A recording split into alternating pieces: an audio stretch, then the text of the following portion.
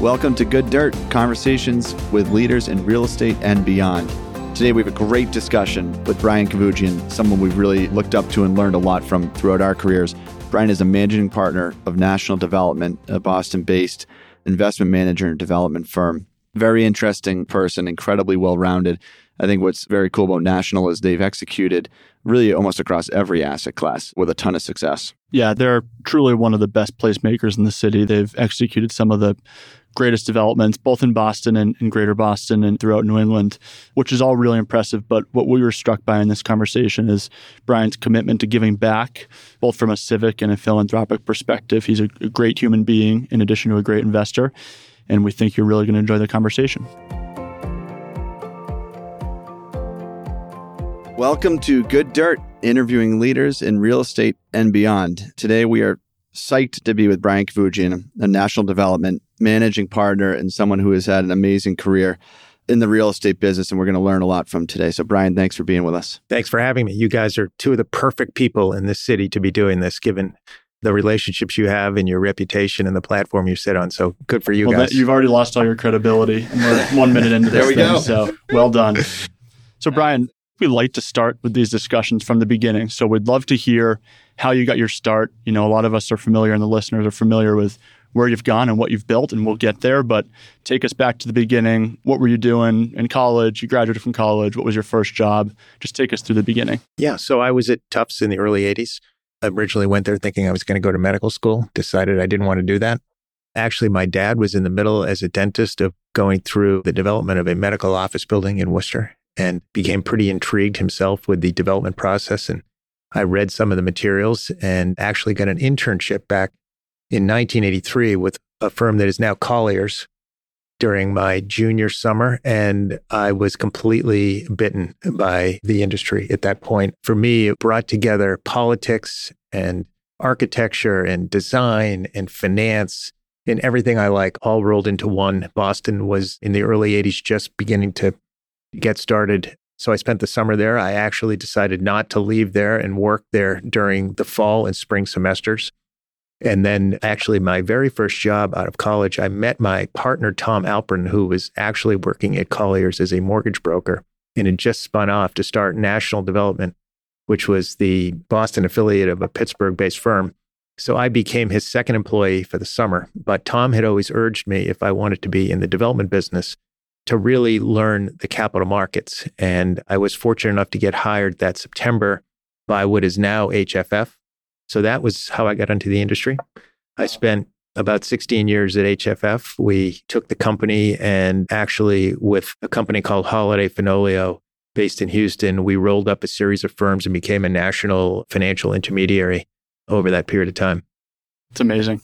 And what kind of deals were you working on, Brian, at that point? Were you asset class specific or were you a generalist? How did you get your start? We know today you're doing a lot of everything. Where did you start? So our firm back then, we had at that time a very significant market share in this business, almost as good as the one as you guys have.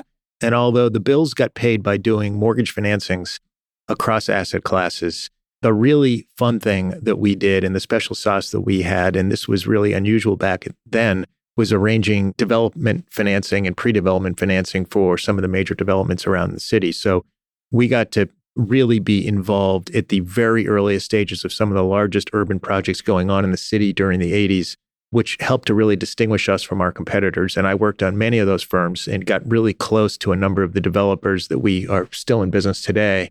And the amount of time I spent with those folks early on in the conceptualization of these projects is what really made me ultimately want to transition to the principal side of the business. Let's talk about that transition a little bit. You probably started developing the itch and helping people finance and capitalize these development deals and acquisitions. And eventually you probably said, I'd love to be on that side of the table. Was that a long-term plan? Was it market-based? Was it an opportunity that said, now's the time to jump? Or how'd that happen? Yeah, it's a good question. So when I first came into the business in the 80s, everybody that was in our business, most wanted to be a developer. And I obviously got talked out of that early on by going to what became HFF. And while there, we had a great business. We were in the middle of many of the largest transactions in the city. But I began to sort of look out and some of my older colleagues and realize that we were all doing the same thing. And I just was going to really struggle with doing the same thing in many ways over and over again for another 20 years. So when I was in my late 30s, I began to think about departing. We had sold our firm at that point to Lendlease after creating this national firm. I was running the Boston office. I was having a great time. I loved my colleagues. We had an extraordinary work environment. But as I said, I felt like over time I was going to get a bit bored with being an intermediary. And so I began to think about making the switch. I had had a close personal relationship with Paul Marcus since the early 80s. And Paul and John were running the Davis companies at the time. And so I left the firm literally the day the NASDAQ fell 30% was my last day. It's amazing how that happens. Exactly. And off I went to go into partnership with John and Paul for a period of time. But I bet there was a lot of opportunity with that, with the NASDAQ following the market, hitting a bit of a speed bump. You think of people like John Davis and Paul Marcus, that's when they get really active. That's when they start to see opportunity. So in reality, it was probably a good time to make that jump. Well, then as now, it takes a while for private market valuations to reflect what's really happening in the marketplace. So I joined there in, spring of 2000, and it took some time before what was happening. At that point, it was the tech crash. It took some time for that to filter through into the real estate market and begin to really affect real estate valuations. So the first year or so was a bit challenging in terms of trying to find interesting opportunities, but ultimately we did some things that worked out pretty well. And I learned an extraordinary amount from those two guys. The level of debate was high. It was very animated, but it had a huge impact on me as an investor.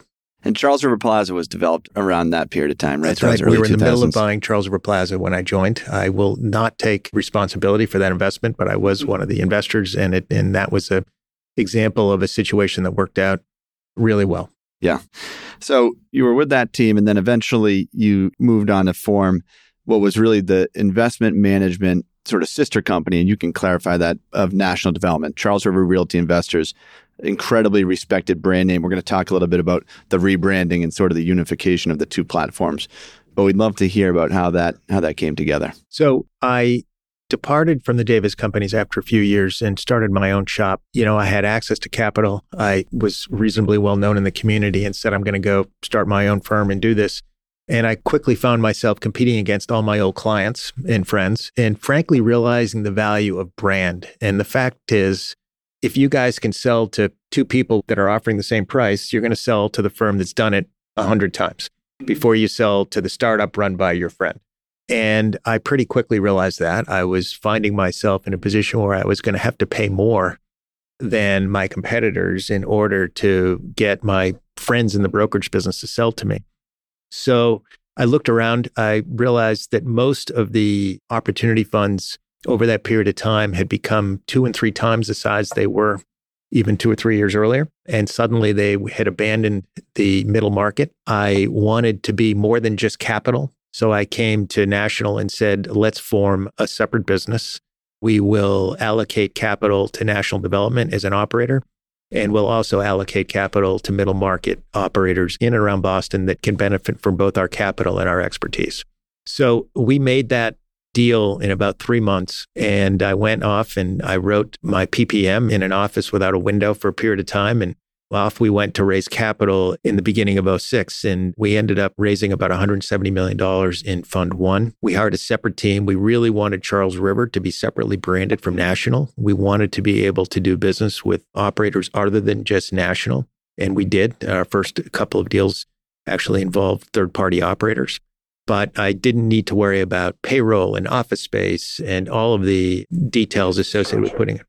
When you went to raise that fund, what was that like? You had raised plenty of equity for different types of projects and opportunities at that point, but going off to do it in this format, what was it like? And how did you go about doing it? I think people would be curious to hear. Day one, Fund 1, what do you do? So first-time funds are brutal, as most folks will tell you. And the capital that I had raised in the past historically had been from institutions, not directly from their investors. So I decided early on that I didn't want to be making cold calls.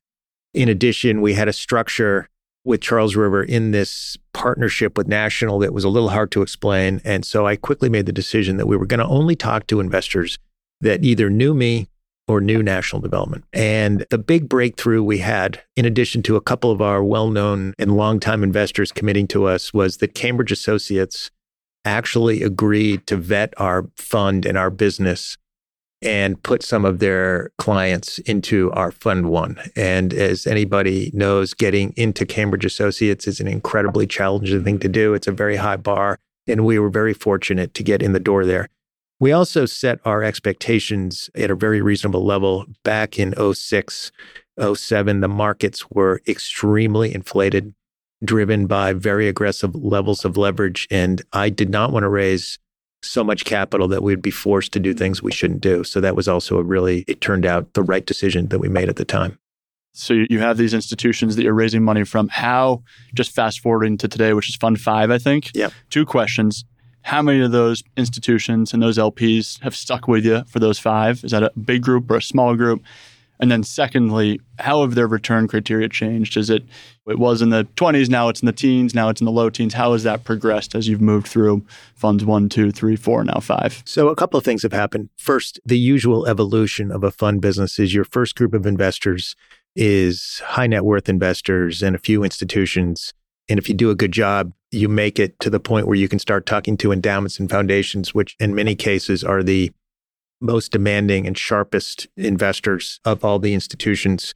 And we were able to make that jump in 2012, given the returns that we had accomplished in Fund 1. And so the investors that came with us in Fund 2 back in 2012, almost every one of them are still with us in our Fund 5.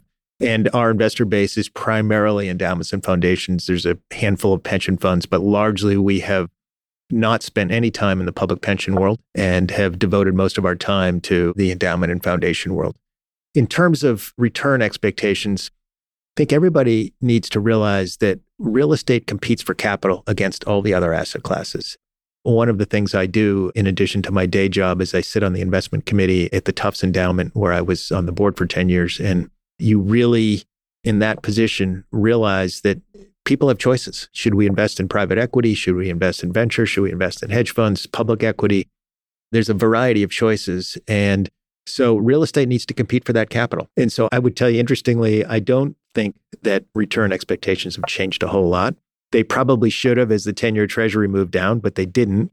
And perversely, what happened when the 10-year treasury moved down was that cap rates, as you guys know, fell, multiples expanded, and valuations grew. So actually returns were much more than people expected because of what happened to interest rates. Right. And when you go through that process, raising Fund 1 through 5, and you won't say it, so we will, because there's a lot of great data available online these days, but I saw somewhere, by the end of 2019, that inaugural fund was the number 1 ranked 2000 vintage fund in the U.S. That's true. It's amazing. 2006. Stop for a round of applause. Yeah. No one quotes that. You should promote that. You're too humble to do it, but that's amazing. There's a lot of funds that were raised in that era. How did you navigate that? I was getting in the business a couple of years after that. I know how choppy things were. So a fund that was raised in 2006 started to deploy over the coming 12 months. What was the strategy heading into that? And there was pretty much a market collapse. So, as I said earlier, the world back then was very inflated and it was driven by very high levels of leverage, and we knew it. And for me, launching Fund 1, this had to work.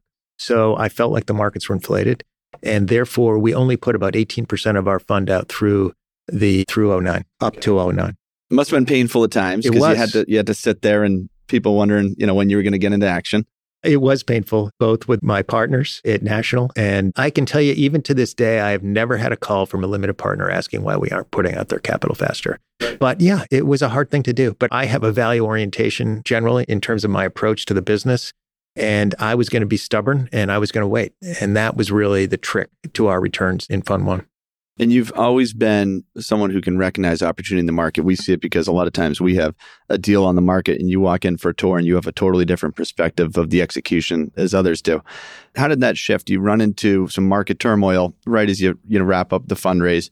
The opportunities are in a different place than they were when you initially launched Fund 1. And I think now you probably have a little more leeway, but you raised that fund based on acquiring one type of asset or opportunity and it shifts. How do you manage that change? Yeah. So a few things on that point, and it also comes back to why we were so careful in putting out capital. These businesses, you either set out to become an AUM shop where you're trying to raise as much capital as possible, put it out over a 2 to 3 year period and get back into the market. And at that point, probably only produce returns that are around the midpoint, around the index level. We've never taken that approach. We have treated this capital as if it's our own capital. Our return requirements and our discipline and approach has been to treat that capital like it's our own. We really are doing this to make carried interest. And the other secret sauce that we have is the ability to invest across product types and across strategies. So we're very focused on Boston, but unlike many firms that are a single vertical, we are across verticals. And so when office looks expensive and apartments look cheap, we're buying apartments. When industrial was cheap, we bought industrial. When industrial got expensive, we built industrial. And so that is really the fundamental secret sauce of our firm, is the ability to look across product types and look across strategies and find value. Yeah, there's no doubt, and you're unique in that way. You're one of the few groups that we deal with in this market, and I think that our colleagues in other markets see, who can truly do all those things and do them best in class.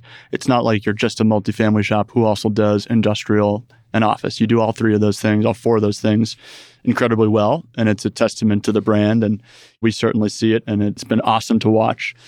And on that note, some of the projects you've worked on have totally changed the city. Things like Ink Block, like Ironworks, which I happen to live down the street from, so I'm particularly fond of that one.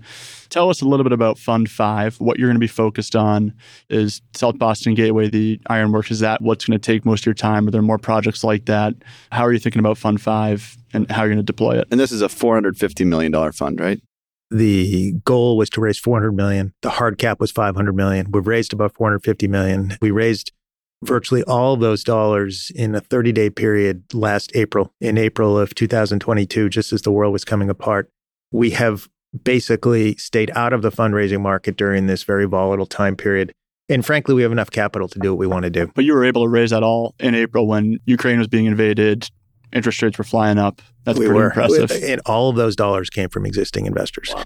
And we still have a little bit of dollars to put to work in our Fund 4. Fund 4 is about half industrial and about 30% life science. So we have some dollars to deploy in Fund 4, and then we'll get to Fund 5. Worth taking a half a step back to say that in Fund 4, prior to raising Fund 4, we completely combined the firms. And at this point, Charles River and National Development are a single firm called National Development. National is run by 5 of us. Andrew Gallinaro and I spend most of our time sourcing and underwriting new investments. And Ed Marsteiner and Ted Ty spend their time executing our development projects. And Steve Kinsella, is our CFO. It's an amazing group. We should pause too and talk about culture for a second, because you figured out a way to nail it. And you're in Newton. You're not in the city, which has always been interesting. But the team, and you named your 5 partners, but it's very deep and some of the brightest people. Pat, McEnany, Naomi, the whole team, top to bottom, they're just great people and a lot of fun to work with. So it's worth recognizing you for that. If you've done many things well, but building a great team is top of that list. And what drove that sort of the rebrand or the unification? A variety of things. Number one, when we raised our Fund 2 in 2012, there was the recognition that although we learned a lot in doing Fund 1, I think one of the things that was most clear is that we were married to one of the best operators in town at National. And we knew that if we simplified our structure, we could attract great investors, which would enable a business with real sustainability. So we effectively combined the businesses in raising Fund 2. And by saying that, I mean that National Development was exclusive to the fund for everything but ground up development. When we got to Fund 4, we realized that there were still some inherent conflicts between Charles River and National that we needed to break down. There was also the issue of enterprise value and a whole series of things that just made sense for us to be a single firm. So we combined the firms. I exchanged my ownership of Charles River into ownership of National Development, and we greatly simplified our structure at that point. Great. And you're vertically integrated, and a lot of people throw that around, but you truly are. National, you have Cranshaw Construction that actually builds these deals. Can you tell us a little bit about that and how that's played into the strategy? So we have a 275-person company today. We are truly vertically integrated. Our construction company is probably 100 people or so. We manage most of the assets we own. We don't manage our hotels. We don't manage our seniors housing. And in our ventures with Alexandria, we do not manage the life science space, but everything else we self-manage. So we have a whole team on the ground and on properties, a 10-person development team, a 6-person acquisitions team, a 5-person legal team, It's a very expensive operation to run. And one of the things that our investors notice is that our fund sizes are pretty modest in the context of the size of our organization. But that's driven by, in our view, market opportunity and the desire to stay home and invest in our local marketplace. Yeah. We're going to talk a little bit about some of your joint venture partnerships, but as you rattle through the list, you've obviously been recognized as the go-to partner for some of the most respected sort of allocators in the world. And then there's your life science partnership with Alexandria, which I think some really exciting things happening there. Alexandria, of course, is the largest life science owner and operator in the world. How did that come together? And, you guys have some really interesting things baking. Great question, Mike. So actually, in 2007, the third deal that Charles River did was the purchase of the Joslin Diabetes site in Longwood. I'm wearing a vest right now for the listeners. It says Longwood Center. Longwood Center. And at that point, I had actually had experience with this deal when I was with John and Paul, the Davis companies. We had evaluated this deal 6-7 years earlier. No one could quite make it work. The Joslin had a new CEO in place that I knew quite well. And they were going to do a very small process to pick a developer. And I realized that although we had the expertise and the relationships to build a life science building in the middle of the Longwood medical area, that a nonprofit board was not going to pick us versus the public company that we were competing against, whose name I won't mention. So I called Tom Andrews from Alexandria. We had a 1-hour conversation and decided to partner up. So the beginning of our relationship with Alexandria actually dates to 2007 when we signed our first joint venture agreement. Would tell you that the joint venture agreement that I negotiated in 2007 is still the agreement we use today on our projects. That project, as you know, and we spent a lot of time early in our careers in this building. You did. Working on the lease up. Yep. And we bought it in 2007. We had the GFC occur. And we didn't start construction on that project until 2012-13, delivered it in 2015. Our largest tenant was Dana-Farber, but ultimately it became the home of Children's Hospital and a Brigham and Women's tenant as well. So that's where the relationship started. It worked out quite well. I think there's just great trust between us, a recognition of our capabilities and theirs, and having worked together as long as we have. When you work with a public company, they have a different set of metrics and a different audience that they manage to. And you have to recognize that. And I can tell you that we have been incredibly flexible with them as they've had to deal with the ups and downs of the public markets, which I think has gone a long way towards our relationship. They have typically left the permitting and entitlement process to us. The design process has been a collaboration. The leasing process has been a collaboration, but the leasing prowess, the value of the Alexandria platform in terms of the life science community is just extraordinary, and we're obviously benefiting from that. Yeah, well, you guys are great complements to each other, which I think is the perfect partnership, and it's yielded obviously some incredible new development opportunities too. So it's been a case study, to say the least. Yeah, we're pretty pleased with it. We have 15 Necco Street underway right now, which will be the home of Eli Lilly. It's taking shape, and we have another building under construction in Watertown right now with them. And so in addition to Alexandria, who's equity, but also an operating partner, you have a lot of LPs that you've worked with over the years, and it's a laundry list of high-quality groups: Clarion, AEW, JP Morgan, Angelo Gordon, the list goes on. It's impressive. Talk to us about how you're thinking about going forward. LPs, are you going to be partnering on deals? Are you going to fund them from your fund, or is that going to continue to be the strategy going forward? What we tell our investors is that we never feel constrained by capital, and yet we don't want to raise so much capital that it's more than we can deploy at a given time. So, as you know, we're in the market, and for investments that range from $50 million to $500 million, and investments that require a check size of much more than $40 or $50 million, we're going to want to partner. There's two ways for us to attract that capital. We could go back to our existing limited partners and do something called a sidecar co-investment, or we could go out to the institutional community, and we do both. And we have, as you know, the heritage, the early beginnings of our business. We're doing business with institutional investors, like you mentioned. We still have great relationships with them, and we have done ventures with them while operating our fund business. And the difference now is, instead of going to those capital sources and saying, we'll put up 5 to 10% of the equity, we're going to them and saying, we'll put up 50% of the equity. And oh, by the way, we want the best darn terms you've given any operator. Of course. Well, you can get them if anybody can get them. And that's where you're 15 years at HFF, structuring these deals and putting these capital stacks together. That's where it really comes in handy. Helped a lot.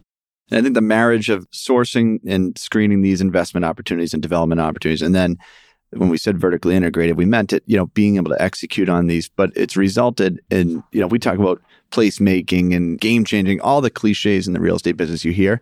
You guys have done it. The Ink Block has been a phenomenal success. That was a lot of fun for us as Boston residents and as market participants to watch and participate in. And then in South Boston now, what you're doing is just awesome. Tom and I both lived there. We just had a pickleball party at Pickle. PKL. Yeah, Great. Yeah. Great place. We were there. I'm in Tate often. One thing I'll say about that Tate, it's the Tate that stands out to me is there's a lot of kids drinking coffee and eating in Tate that can see their office building from Tate, but prefer to work at your Tate down yes, there. it's time to go to work. We agree with that, and we have a lot of leasing brokers who would agree also. But speaking of Ink Block, that's one that stands out. Such a cool project, really, really incredible execution. It was the old Boston Herald site, right? And tell us a little bit about the fruition. I know that happened during the GFC, right? We weren't exactly with the wind at our back at that point in the market. So, first of all, I have to give Ted the credit for all of the design and the vision for Ink Block. But we got a call in 2006 from the owner of the Herald asking us if we wanted to enter into a short-term sale leaseback on the Herald property. They called my partner, Tom, and it was 6 acres in the city. And Tom couldn't resist that. And I think all of us at the time were struggling with exactly what we're going to do on that site. But we bought it with some high net worth capital, had a lease back from the Herald. And then as the market began to come back, we looked at a series of redevelopment options. Interestingly, our vision was of a lower scale project than the city wanted because we wanted to stick with 5-story wood frame construction, which has a better set of economics than high rise did. The thing that changed that project was Whole Foods coming in. And that was a little unexpected and a great surprise. And Ted did an incredible job of retrofitting and creating the building for Whole Foods. And that really branded the project. And from there, off we went. That Whole Foods effect was so real. And before that, people used to talk about the Starbucks effect and all that. But Whole Foods coming to an urban neighborhood, they weren't really known as an urban brand at that point. But what a way to change and reorient the South End. It changed the whole South End. The center of gravity shifted. And then you have folks like Gerding Edlin building around you, like UDR building around you, like Related building around you. You created that place. And it's a testament to the project and the Whole Foods effect that these great best-in-class multifamily developers are moving next door. I do have a partner or two that wishes that we actually bought everything around us at the time. But remember, it was a scary time when we first did this. And it is very satisfying to see that neighborhood and where it is today. The other thing that I wouldn't say we learned, but that we demonstrated there was in terms of branding was the retail that we put in there. And the retail decisions you make brand your project, not just with the Whole Foods, but as well with some of the other restaurants and uses there. And it became not about the rent and not about the tenant improvement, but about the who rather than the how much, which I think we also did a pretty good job of there. Well, we got to shout out a good friend of ours, Nick Rezor, who owns a spin studio there, Turnstile. So if anybody hasn't been there, they got to go. They just merged with Handlebar, actually. But you're right, that does make place. And people come in, young people, old people come in, they work out, and they go to the grocery store, then they get a coffee.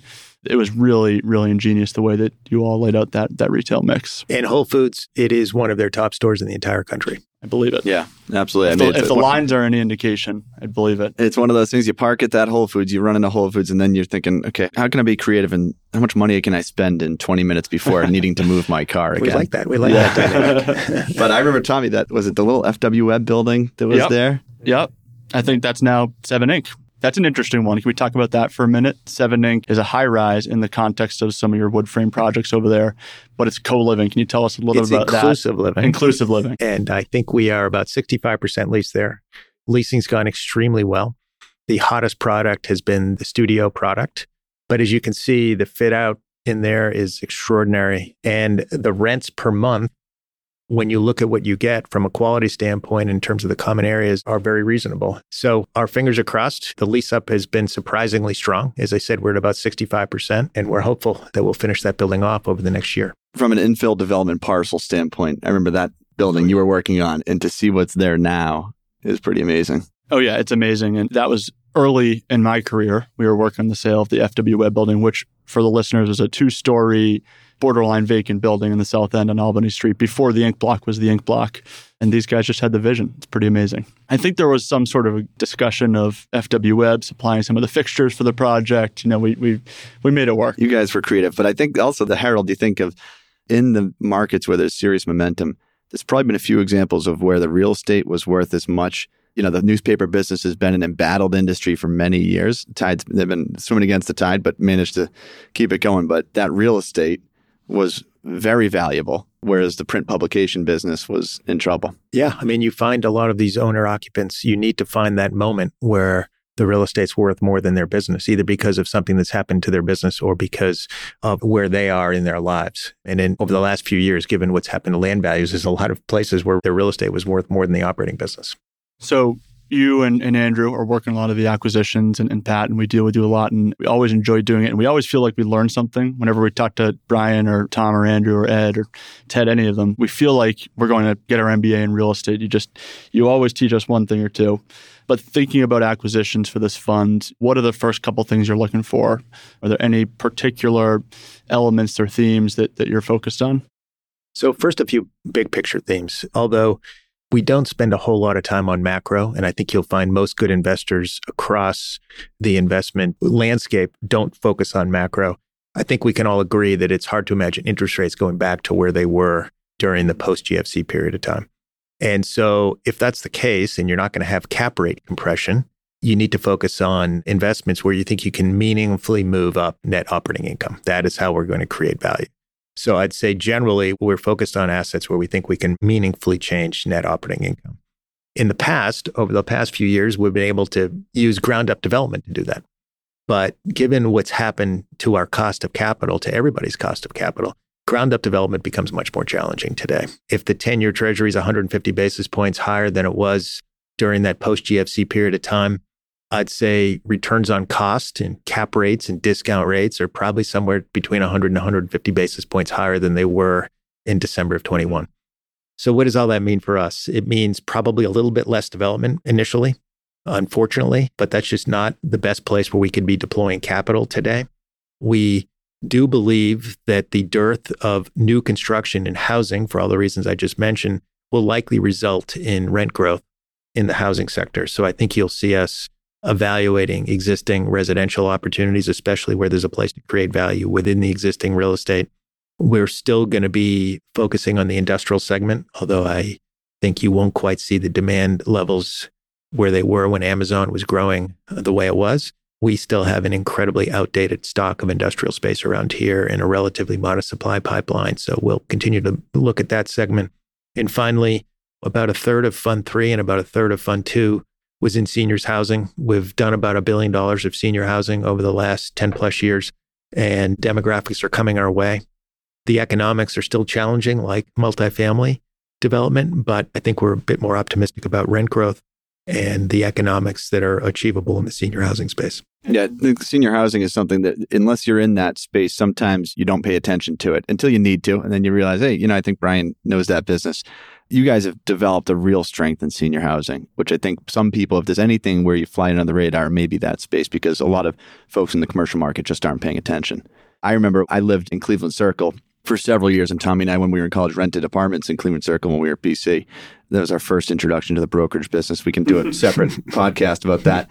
But you guys did the Circle Cinema site, which was amazing. Dilapidated building, incredible real estate, of course. But what you guys delivered there was awesome. And that had a seniors element to it.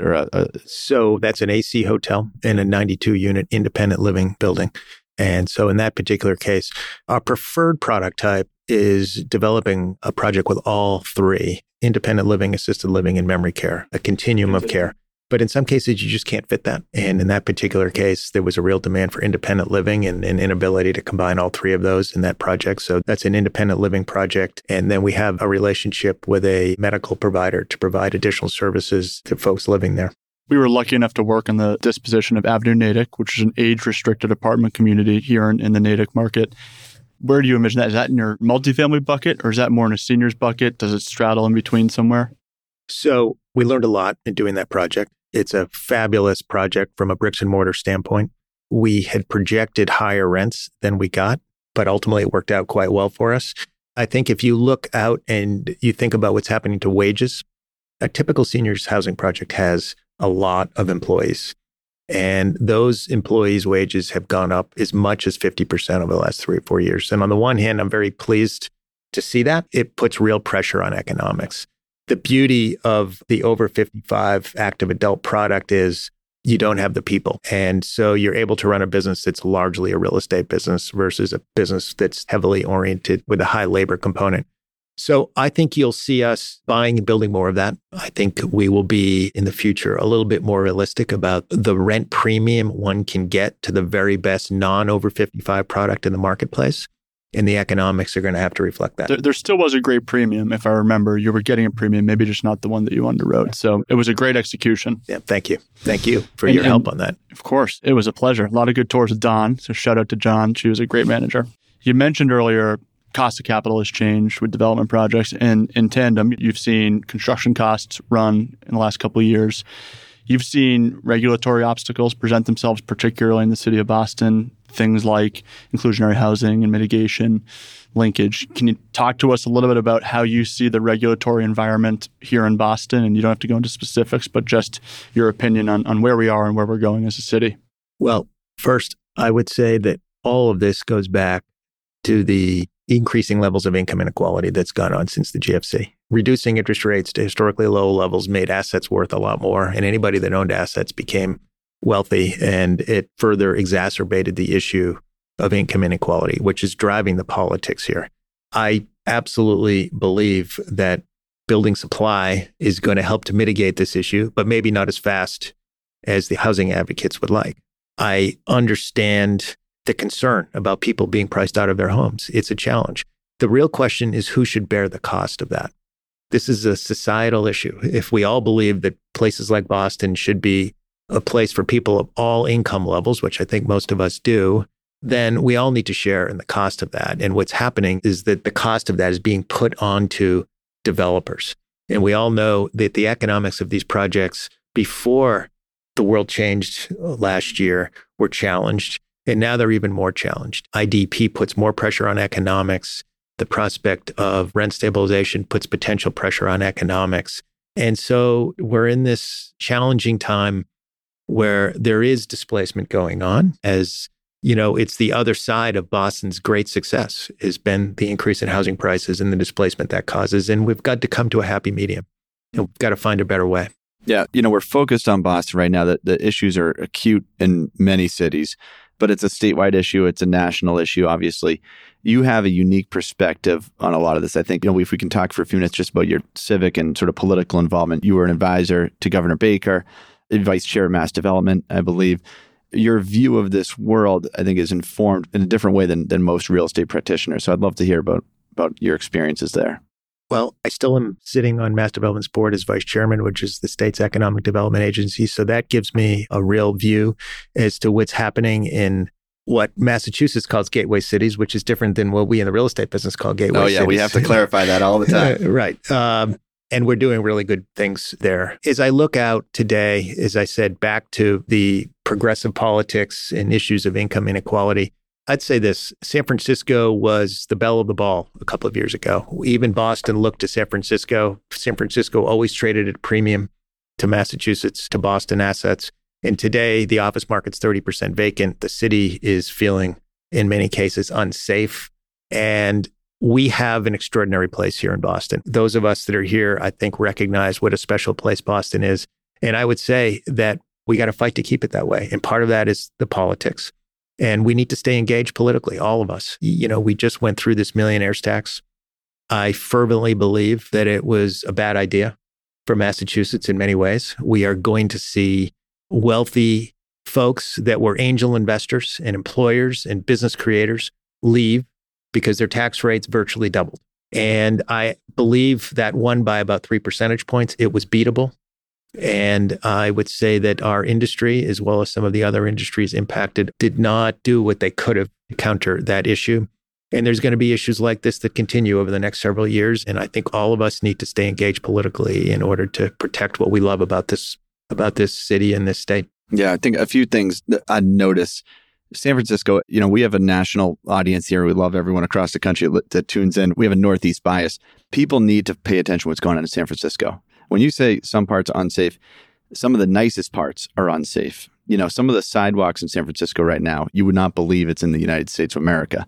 And just a few years ago, the market in San Francisco was untouchable. The tech momentum, the unbelievable job growth, You would never have pictured a scenario where you could slow that down. And it's a tough place right now. Even the biggest cheerleaders for San Francisco would tell you right now that they're in a pretty dark spot. I think also in terms of the millionaire's tax, if you talk to the nonprofits, there is serious concern. Some of the most active philanthropists in the city of Boston that have been extremely active and helpful quietly and in public to our very, very important nonprofits that serve the social services communities in Boston have moved or will move. I don't think that's something we want to see happen. It's a tough situation. They'll take their giving with them. And I think that, frankly, that corporate Boston has done a relatively poor job in communicating what we do for the community. At the end of the day, if there's a successful economic environment, there will be meaningful dollars for all of the efforts that are performed by these nonprofits as well as by cities and towns. And that's going to be impacted to the extent that our business environment changes. Yeah, it should be a wake-up call. We couldn't agree more, and all very good points, and we're behind you. So you tell us what to do and we'll do it. We're your soldiers.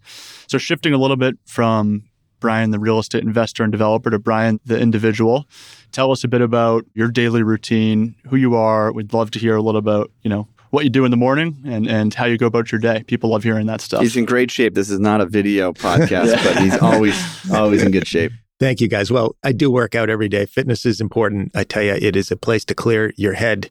I work out for at least an hour every day. I get up at 5. I read for an hour. You're a biker, right? Is that part of your workout? I bike. It's indoors in the winter, but outdoors in the summer.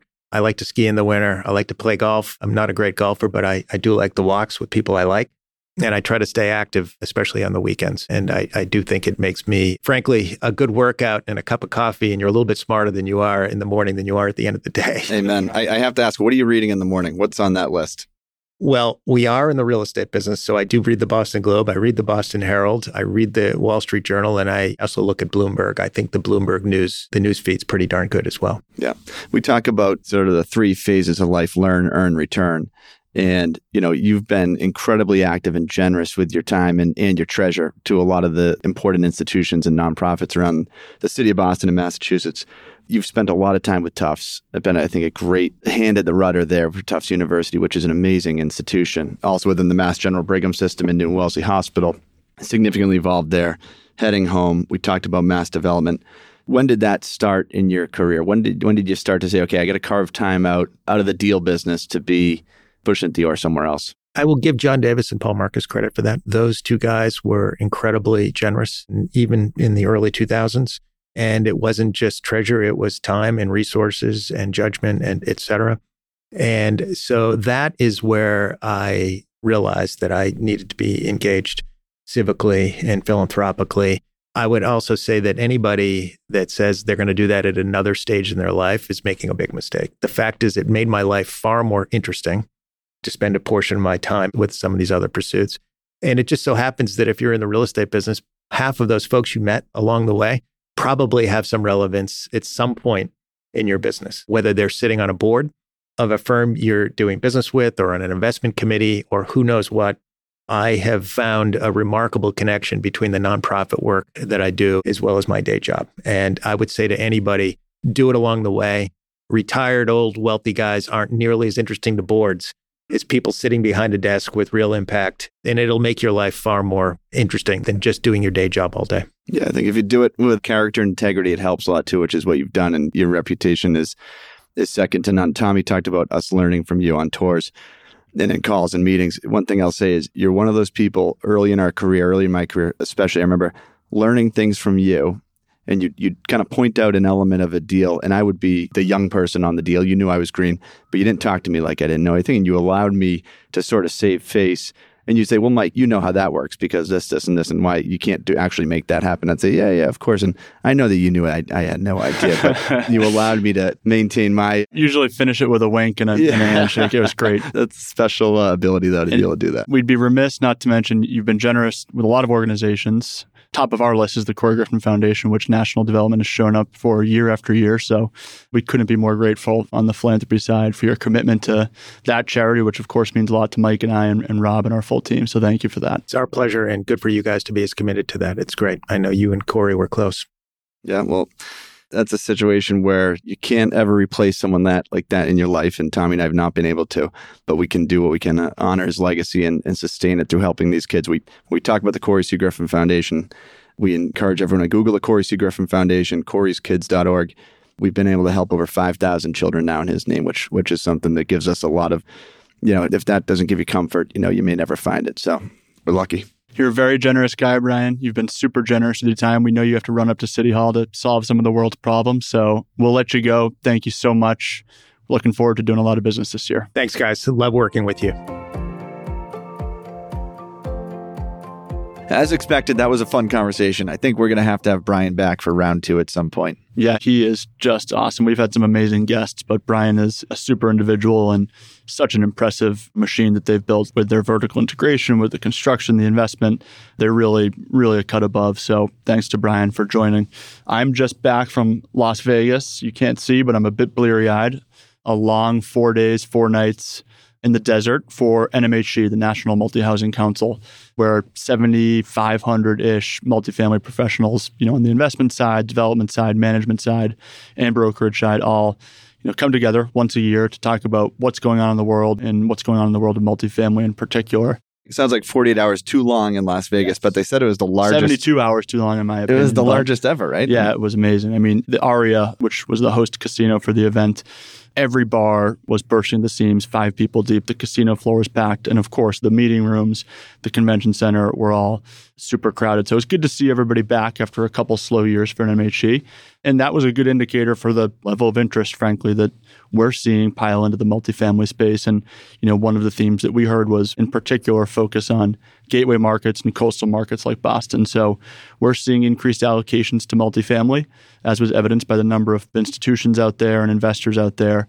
But furthermore, we're seeing a concentration in the Northeast and Boston in particular. So we feel particularly lucky. Mike Byrne and I came back with really a lot of vigor for the year to come. And, it might be slower from a transactional standpoint, but the fundamentals are still great. There's still a lot of capital that wants to get put to work here. And so we're encouraged and super optimistic. It's awesome to come back from those conferences feeling full of energy and not the opposite. So I think everyone that I heard that was out there came back excited to get back to work, and a lot of green shoots, lots of positive signs on the capital side. Yeah, it was an awesome event. And again, we left with a lot of encouragement. So looking forward to what's to come. Thanks again, everybody, for listening to Brian's interview, and we'll catch up soon.